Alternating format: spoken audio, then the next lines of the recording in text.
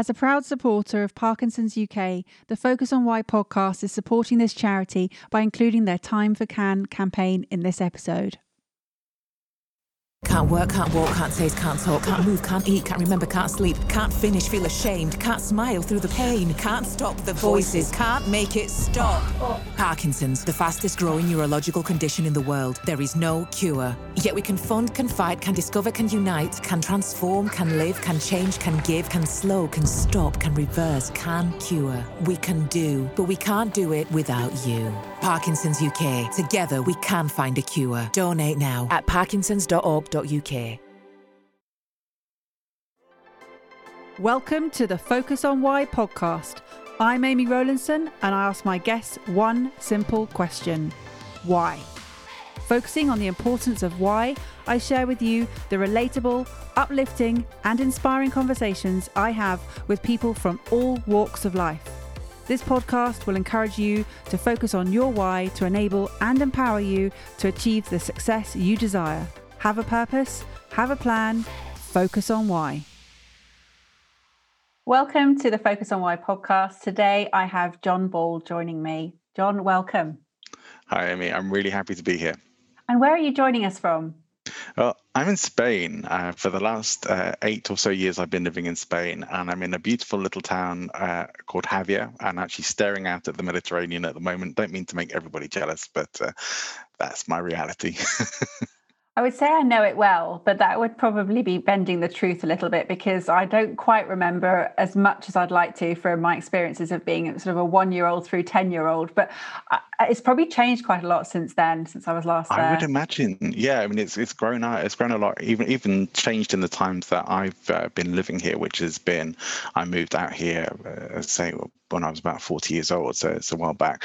And yeah, I've seen changes in that time as well. But I actually live in the city of Valencia now. I just still have a place here in Javier and getting away for a bit and actually starting to move out of Javier to go and live somewhere else. So it's a nice time.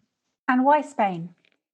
Why Spain? Well, you know, I had worked as a flight attendant for 12 years for British Airways, and I loved traveling the world, and it was a really great experience. But I had never lived in another country, and my parents had already retired and moved out to Spain, and so I just all my work ended up becoming remote, and I was just like, hey, can I come and stay with you for a bit? And said yes, and then after I'd been here a month or so, they said, could you get your own place maybe? And so I started looking for my own place. I found a very nice place in the old town here in Javier, and I've been here ever since. As I say, it was about nearly 4 years ago that I moved to Valencia, but I still come to Javier quite a lot.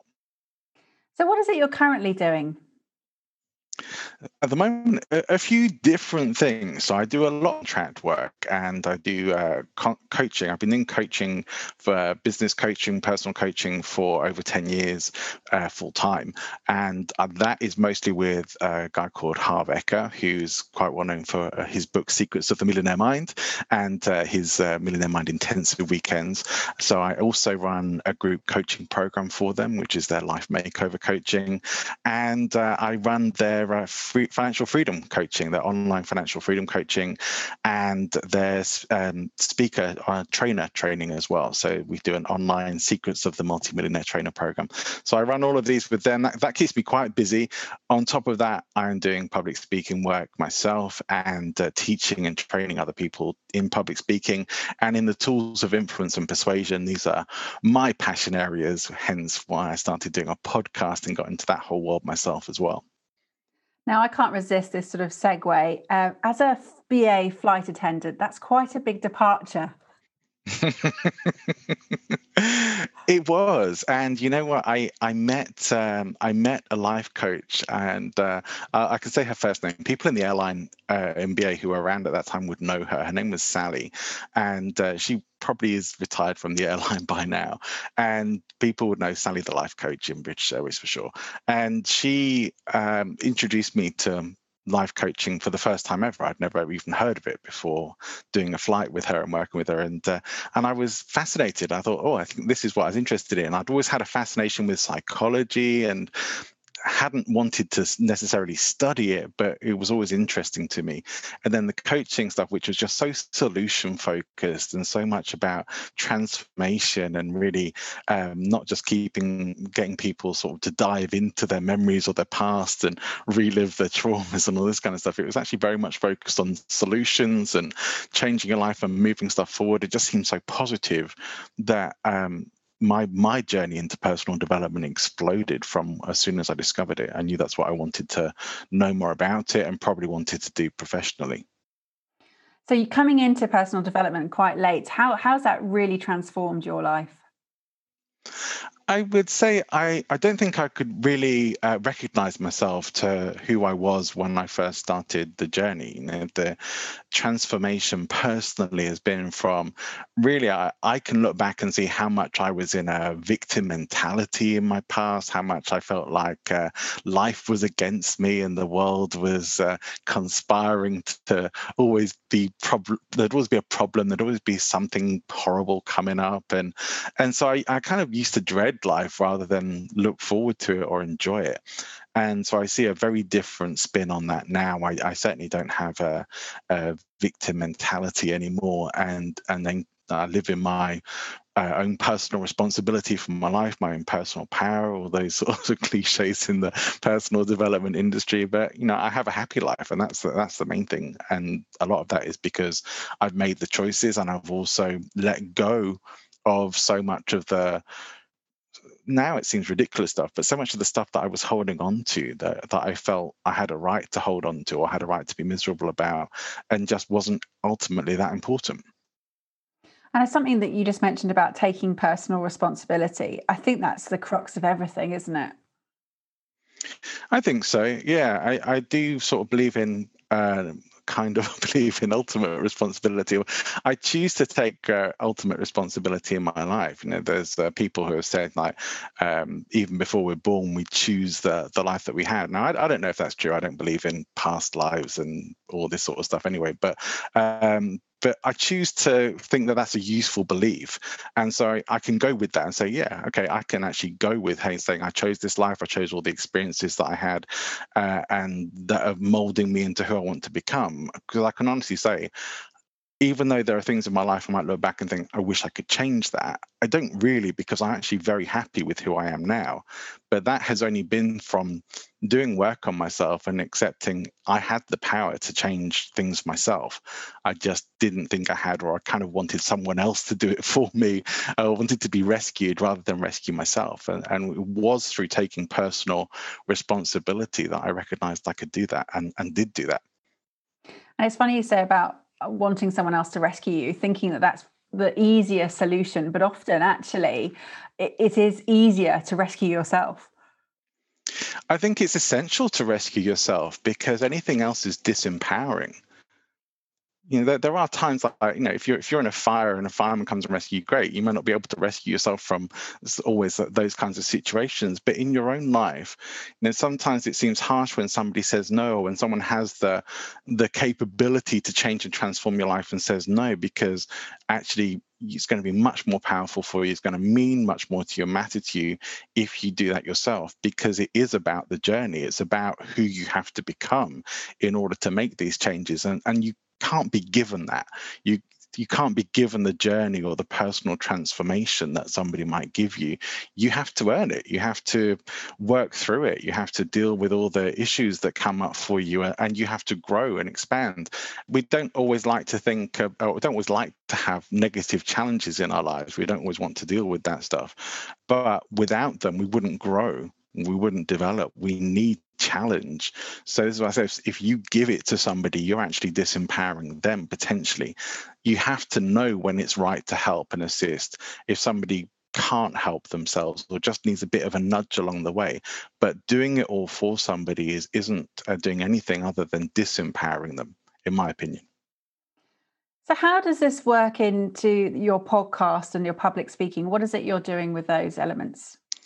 Well, a big part of that is that I developed a deep passion for public speaking years ago. I did some trainings around it and got very excited by it. I had never really done it before. I'd done acting, I did drama at university and a few different things. And so I've always loved performance in some way, shape or form, but I never wanted to carry on and be an actor. I didn't want to be poor for that long, and I wasn't convinced that I could really make it in that industry as well. But public speaking became a way of really being able to marry up some important parts of my life. Like I've always liked philosophy and as I mentioned, psychology as well. And all these things have really come together for me over the period of my life that have allowed me to start speaking about these things more. I get to talk about stuff that I enjoy talking about, and hopefully some people enjoy listening to it as well. But I also, along my journey, discovered that there are lots of ways in which we are influenced without knowing that we're being influenced, and we are persuaded without understanding how people are persuading us. And sometimes it's not to our benefit. There are certainly times where, most of us have been tricked or ripped off or in some way. And if you don't think you probably have and just didn't realize it, because it happens to just about everybody at some time. And it may not have been hugely serious, but we've all been tricked or conned in some way, shape or form, whether we realize it or not. And there are certain tools and techniques that come in with persuasion. Like some of the more well-known ones are the ones that Robert Cialdini talks about in his book Influence, and other people who have studied this and teach in this area. But some of them have been known about for years by con artists and the people who do all these things, and they're regularly being used against people. In fact, more and more now, there's scams everywhere. Online, there's scams everywhere, and there are more people stepping up and trying to expose them because they're not always being identified or shut down in time before they do the damage. And so a big part of what I hope to do through speaking, storytelling, and some of the stuff I do in my show as well, is helping people to see some of these areas in which they're being influenced and persuaded, but also to learn the tools for themselves so they can go out and persuade and influence ethically and use these tools in positive ways to transform people's lives. So I'll often bring on guests on my podcast who have done that, who use these tools of influence and persuasion for good things in their own life, in their business, as well as some people who've been on the show who understand some of the stuff that goes on behind influence. I've even talked to some cult members before now about their experience and how the cults have worked to control them, and the things that have kept them in those environments as well, and what's happened with their lives when they've escaped that, how they've ended up escaping it, and the sort of devastation that has left behind often in their lives too. So there's a lot of scope for different areas, but hopefully enlightening and interesting, certainly for me and hopefully for the audience of my show. So with these tools of influence and persuasion that you're speaking about, how much of that relates to sort of the hierarchy of our needs? It's interesting because I think it tends to be the case that if we are sort of pretty well fulfilled, if we have most of our needs kind of fulfilled, we're probably less likely to be attracted to a lot of the scams and cons that are going around, because usually they're more attractive to people who are in some kind of desperation or have some major need that isn't currently fulfilled in their lives. And those are things that people are leveraging off in order to trick and con people. So you will often find it's the people who have the least money who are often most susceptible to financial cons particularly. But no, I don't think anyone's really immune to it. We can all be tricked, even when you know the tools that get used in these sorts of things. You can still get tricked. That some of these people, the con artists, and some of the schemes that they have are very slick, and they look very professional and can really pass themselves off very well, often fooling really experts as well, certainly for a time at least. That's so interesting. And how much of that is the psychology and how much of that is through language? Well, it's hard to say. I don't know if I could quantify that. I don't think maybe don't have the tools myself or the knowledge myself to quantify that as any kind of percentage. But certainly it's both. I think the bigger part in my mind would be the psychology of it, that people really are very good at being able to manipulate other people. And it's not necessarily the case that the people who are doing cons and tricks on people and intentionally working against other people for their own benefit are necessarily evil people. They themselves may be somewhat desperate or have been able to justify it somehow in their minds as being okay. So it's hard to know, but they certainly nearly always leverage off the psychology more than anything else. But I would also say the words are a huge part, because it's nearly always the stories that they tell that leverage off the psychology and pull people into believing what they're trying to sell. And with your podcast, John, you're speaking, you're using the sort of the storytelling aspect and the speaking and the showcasing of other people.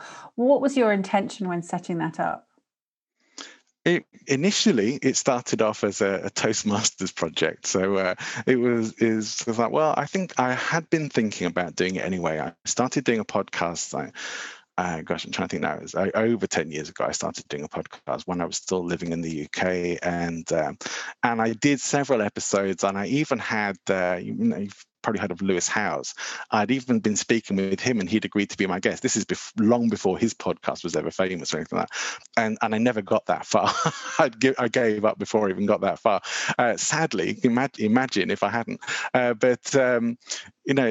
This time around, I felt that I wanted to do something that wasn't just me. I wanted to actually have conversations, because I listen to podcasts myself, and the ones that interest me the most tend to be conversational.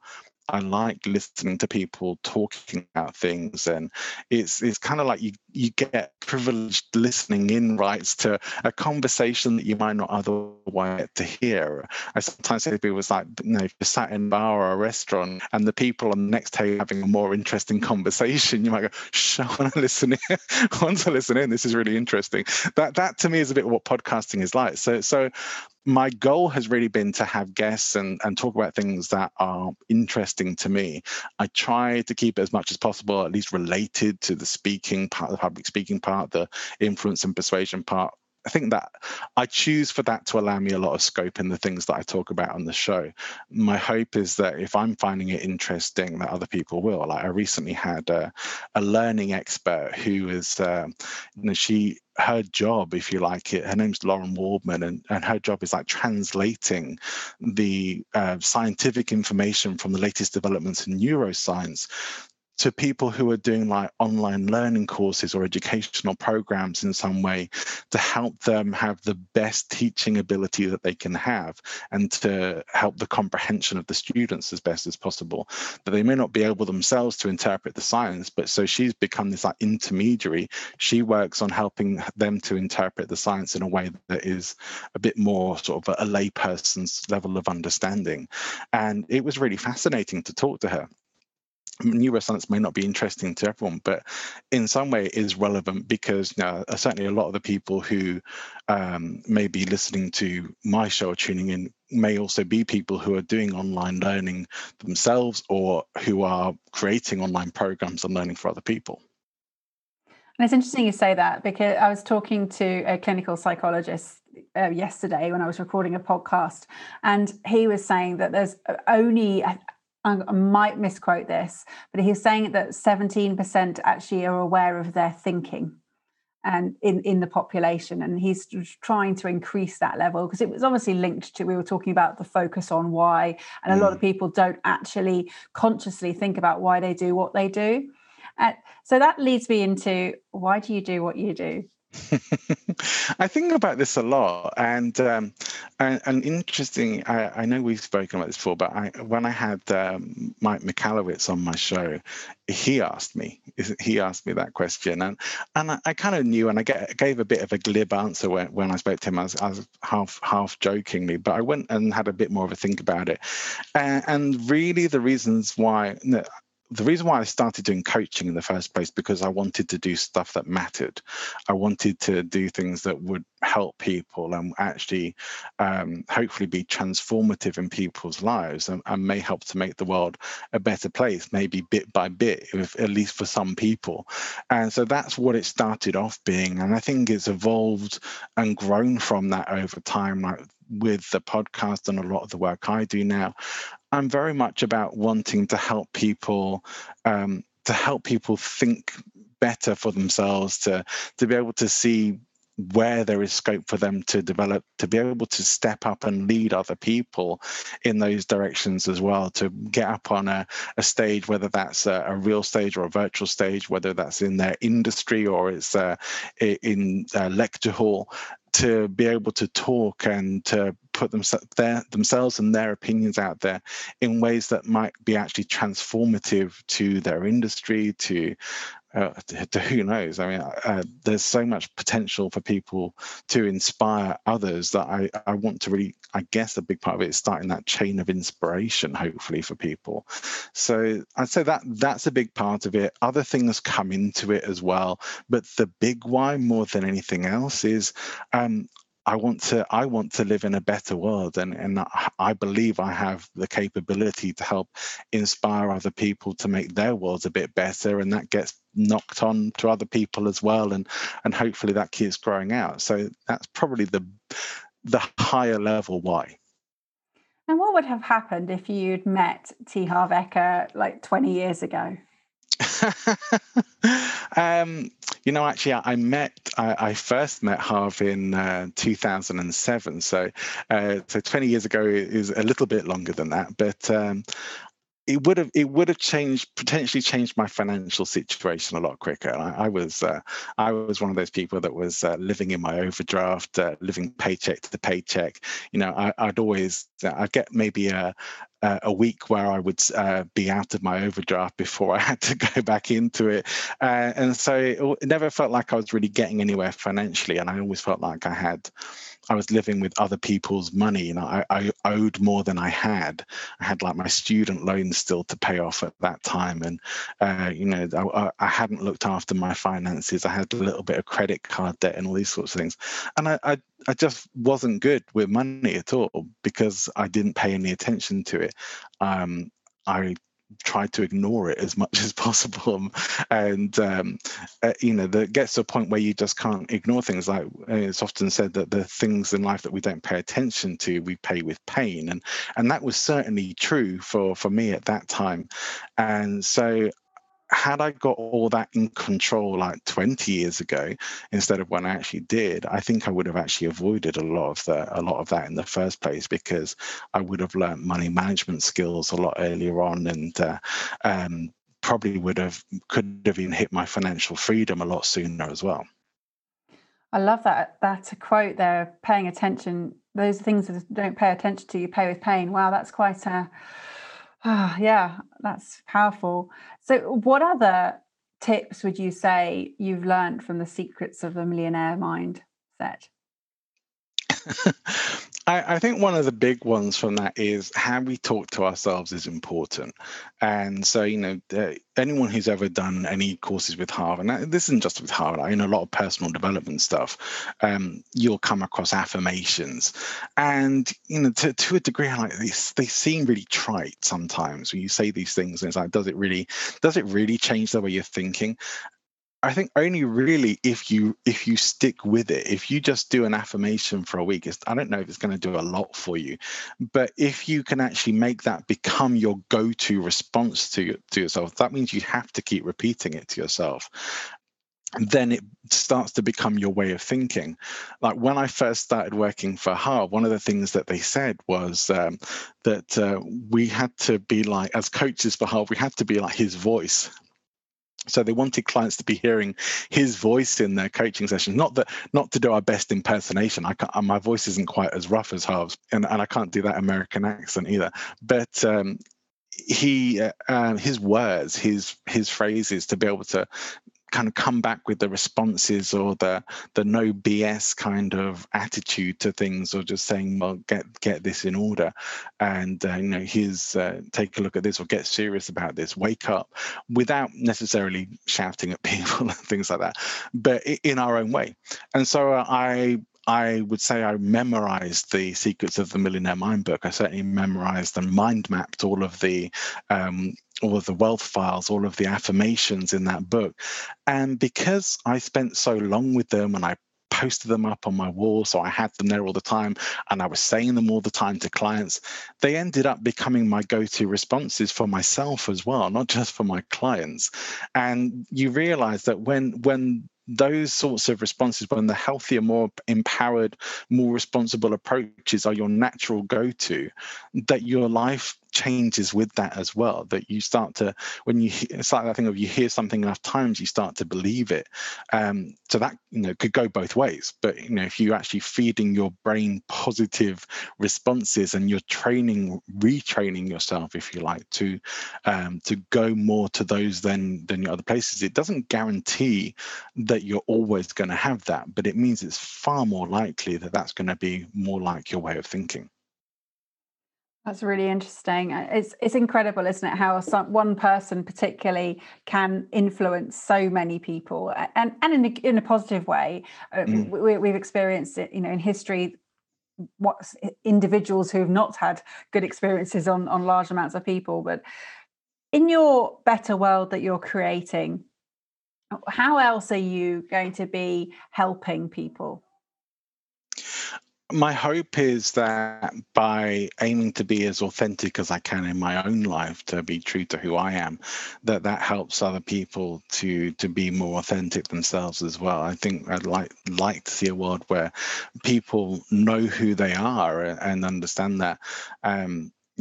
I aim to bring psychology and philosophy and latest kind of developments and understandings into as much as I do as possible. I take a very scientific approach. In the world of coaching, I'm a bit anomalous to many other coaches, because I'm not into I'm not really into spirituality, or I'm very practical, very scientific based, and that's what I base all my stuff on, stuff that works. So I hope that I bring a lot of that to people. It's like a lot of personal development is wishful thinking, in my opinion. So I'm very much the case of, I want stuff that works and that people can show me it works and why it works. And that's what I want to use with people. I don't just want wishy-washy wishful thinking, or isn't that nice, or don't we feel good about ourselves, and go for a weekend and feel super motivated, then come back to your life and probably within a week, you feel just as terrible as you did before you started. That to me shouldn't be what personal development is about. It is about daily working on yourselves as much as possible. And talking about daily working on yourself, which habits have you adopted that you find have been most useful for you? Gosh,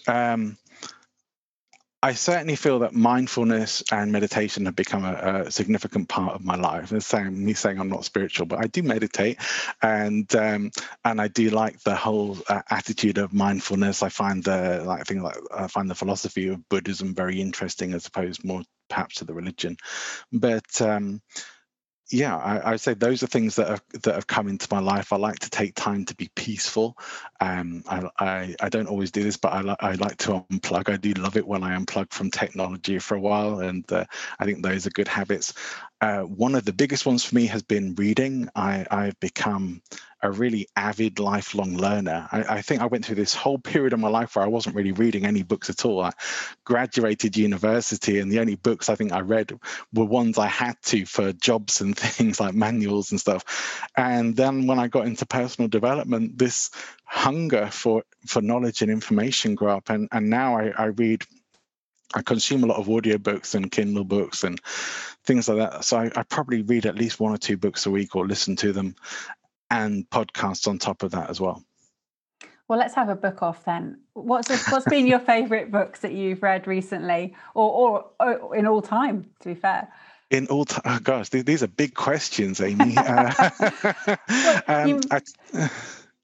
I'll tell you something. I'm at the moment, I'm in a little study group studying, and we're all working together to help ourselves improve on, if you come across Chris Voss's book, Never Split the Difference. We're studying that, we're working through it.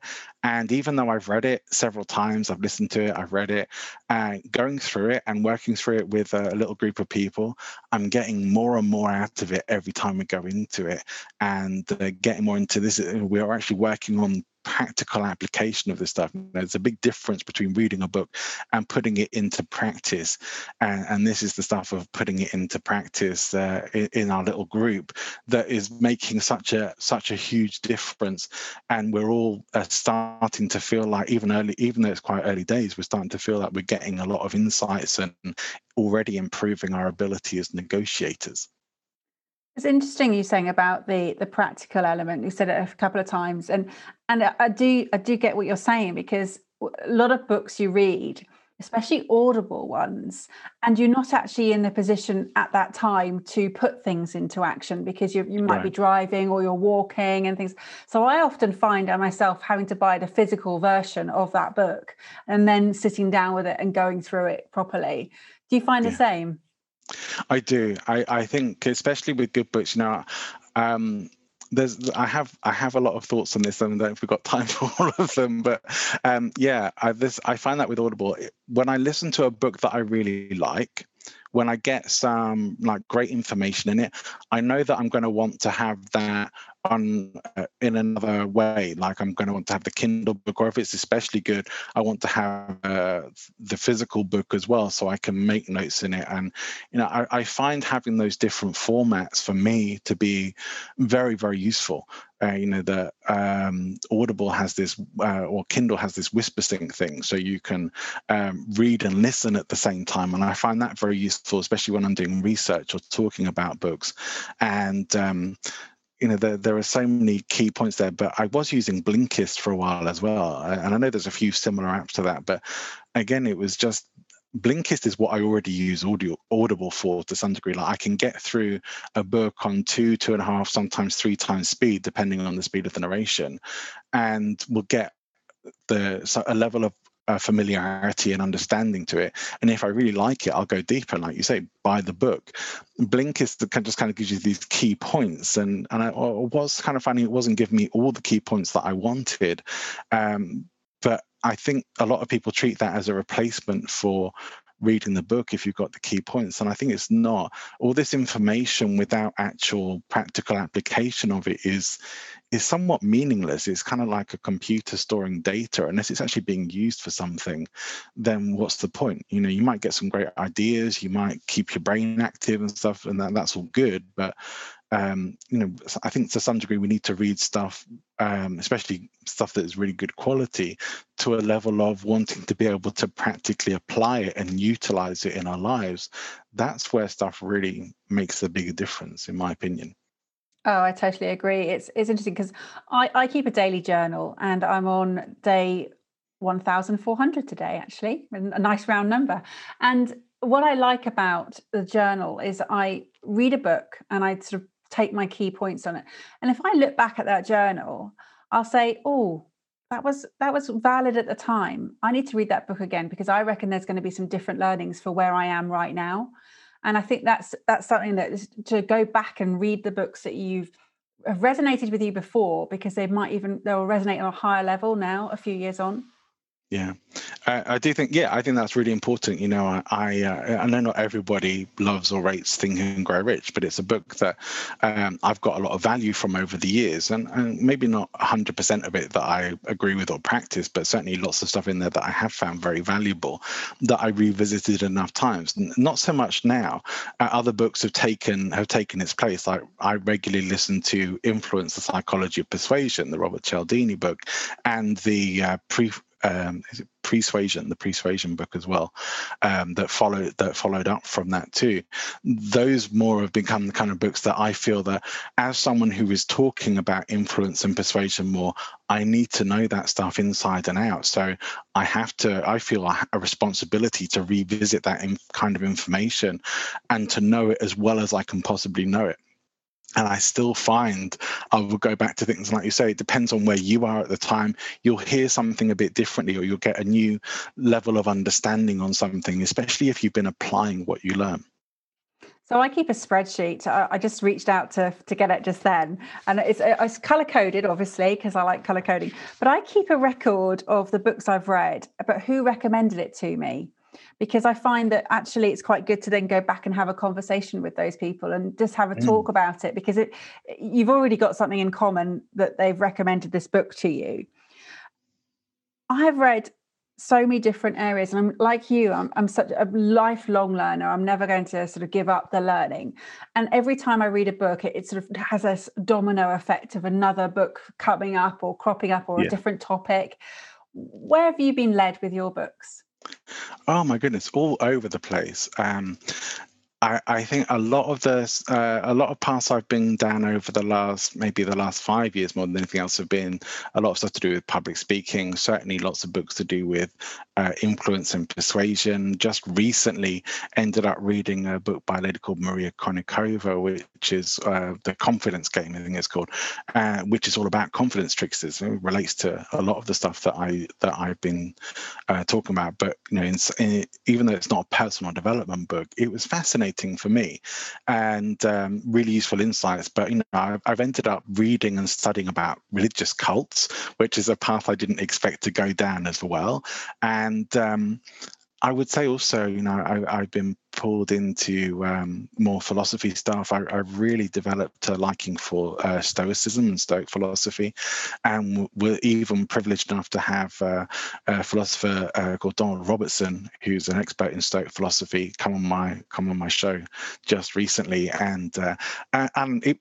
For me, it was an opportunity to kind of sit back and let him talk, because it was wonderful. I got completely schooled on Stoic philosophy, and it was a dream. It was for me, it was great, even though I didn't have to do very much talking.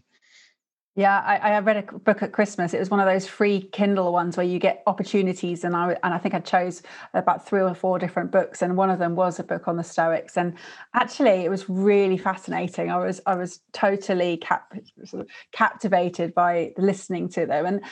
And actually, I was going to say, I don't feel we've actually improved very much. I think we're still thinking the same way. Yeah, it's amazing that I think that in the chat I had with Donald, that so many of the things that were going on, like his recent book is like How to Think Like a Roman Emperor. And so we were talking a lot about that, and it's primarily about Marcus Aurelius, who was like the philosopher king. And so he was a man who was actually in power as an emperor, but very much a philosopher and also a speaker, because the leaders in those times had to be trained in sophistry and public speaking.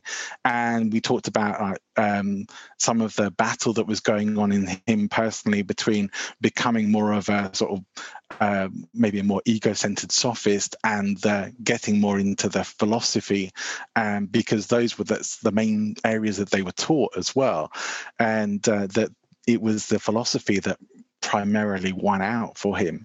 But it really fascinating, like things that you just would never necessarily feel that you would relate to somebody in ancient Rome, and yet there's so much there that you can. So many of the things that were going on politically, so many of the things that you see in public life, things like talking about public speaking and how some people are all about their egos, and how I think he said it was Aristotle who had been saying something about wanting that people should be challenged when they hear a message from the stage. They shouldn't just go and feel good about themselves. They should feel challenged in a way that helps them to grow or see something in a new or different way, which is very much where I feel I am. And I feel like that's, for me personally, has been part of my growth. I look and see, I wish we were still taught public speaking in schools. I wish we were still taught ethics and philosophy in schools as they were in ancient times. But those things, which I think are critical for life, especially now, have mostly disappeared. Well, we can certainly learn a lot about sort of public speaking through the various leaders of the various Roman emperors. They had some great sort of talks. The meditations are a wonderful read that I've been getting into. But if you want books that make Stoicism very accessible, certainly Donald Robertson's stuff is very accessible. And as someone who, as you do public speaking yourself, I suspect you would find his How to Think Like a Roman Emperor book very interesting. And he talks about like some of the roots of rhetoric and rhetoricians, and lots of very interesting stuff that goes right back to the roots of early public speaking. And it's all about the power of three. That's certainly a big part of it as well. I love talking about where books have led you. A lot of books have led me to learning more about rhetoric and rhetorical devices, and being able to understand them more and how they're used and applied, because they're a big part of influence and persuasion as well.